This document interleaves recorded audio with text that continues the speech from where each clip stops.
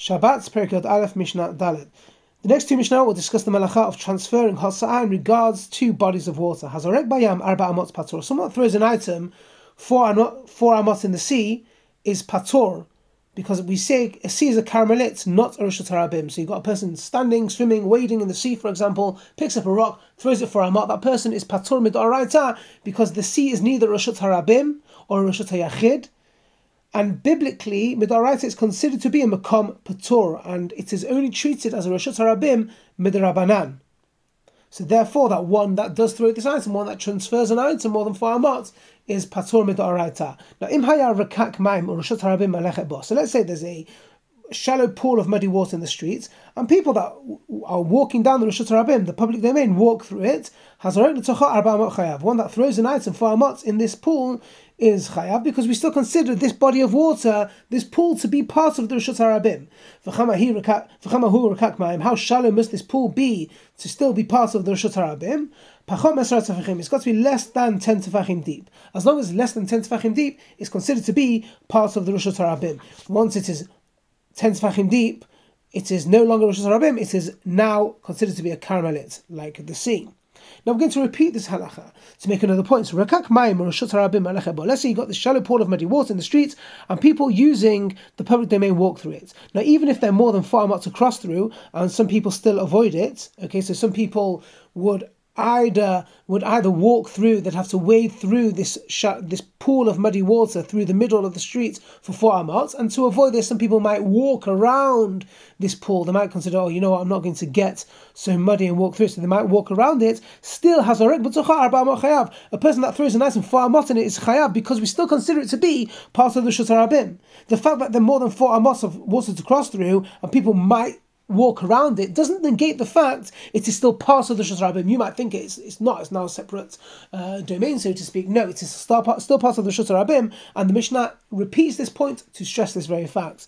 Now, having learned about transferring an item 4 amot in body of water, Mishnah He will now discuss transferring items from a body of water to a different domain. Hazarek min hayam layabasha or min hayabasha layam. If someone throws an item from the sea to the land, or from the land to the sea, or min hayam lasfina or min asfina layam, from the sea to a boat, from a boat to the sea, or min asfina lechaverta, from one boat to another boat over the water, pator. This person is pator in all these cases, because the sea, as we've learnt, is a karmelit. In the first case, from the land to the sea, or the sea to the land, we're talking about here, even if the land is a reshut harabim, there is no chiyuv, because it's a karmelit and reshut harabim. From a boat to the sea, or the sea to the boats, and boats are reshut hayachid. Again, there's no biblical liability from a karmelit to reshut hayachid. And in the last case, from one boat to another boat, this person is patur, because even if both the boats are reshut hayachid, there's no chiyuv for transferring over a karmelit from one reshut to another reshut. Now, up until this point, the Mishnah has been discussing cases where there's no chiyuv midoraita, but there is an issue midorabanan. Now we're going to talk about places where it is actually permissible to transfer from one boat to another. How so? If 2 boats belonging to 2 different people are tied together with a gap less than 4 tefachim between them, we may transfer items from one boat to the other as long as there's been an eruv chaserot.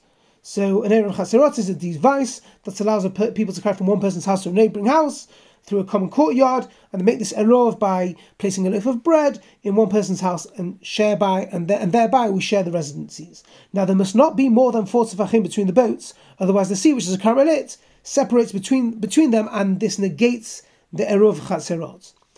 Okay, as we'll see, if they're not tied together, afal pisha mukafot, even though they're close together with less than 4 tefachim between them, we cannot transfer items from one to the other, because the rabbis will consider that they might drift apart, which would invalidate the eruv chaserot between them. Because as they're untied, they might drift apart, and they would now spread more than 4 tefachim. Therefore, that would invalidate the eruv chaserot. Have a great day.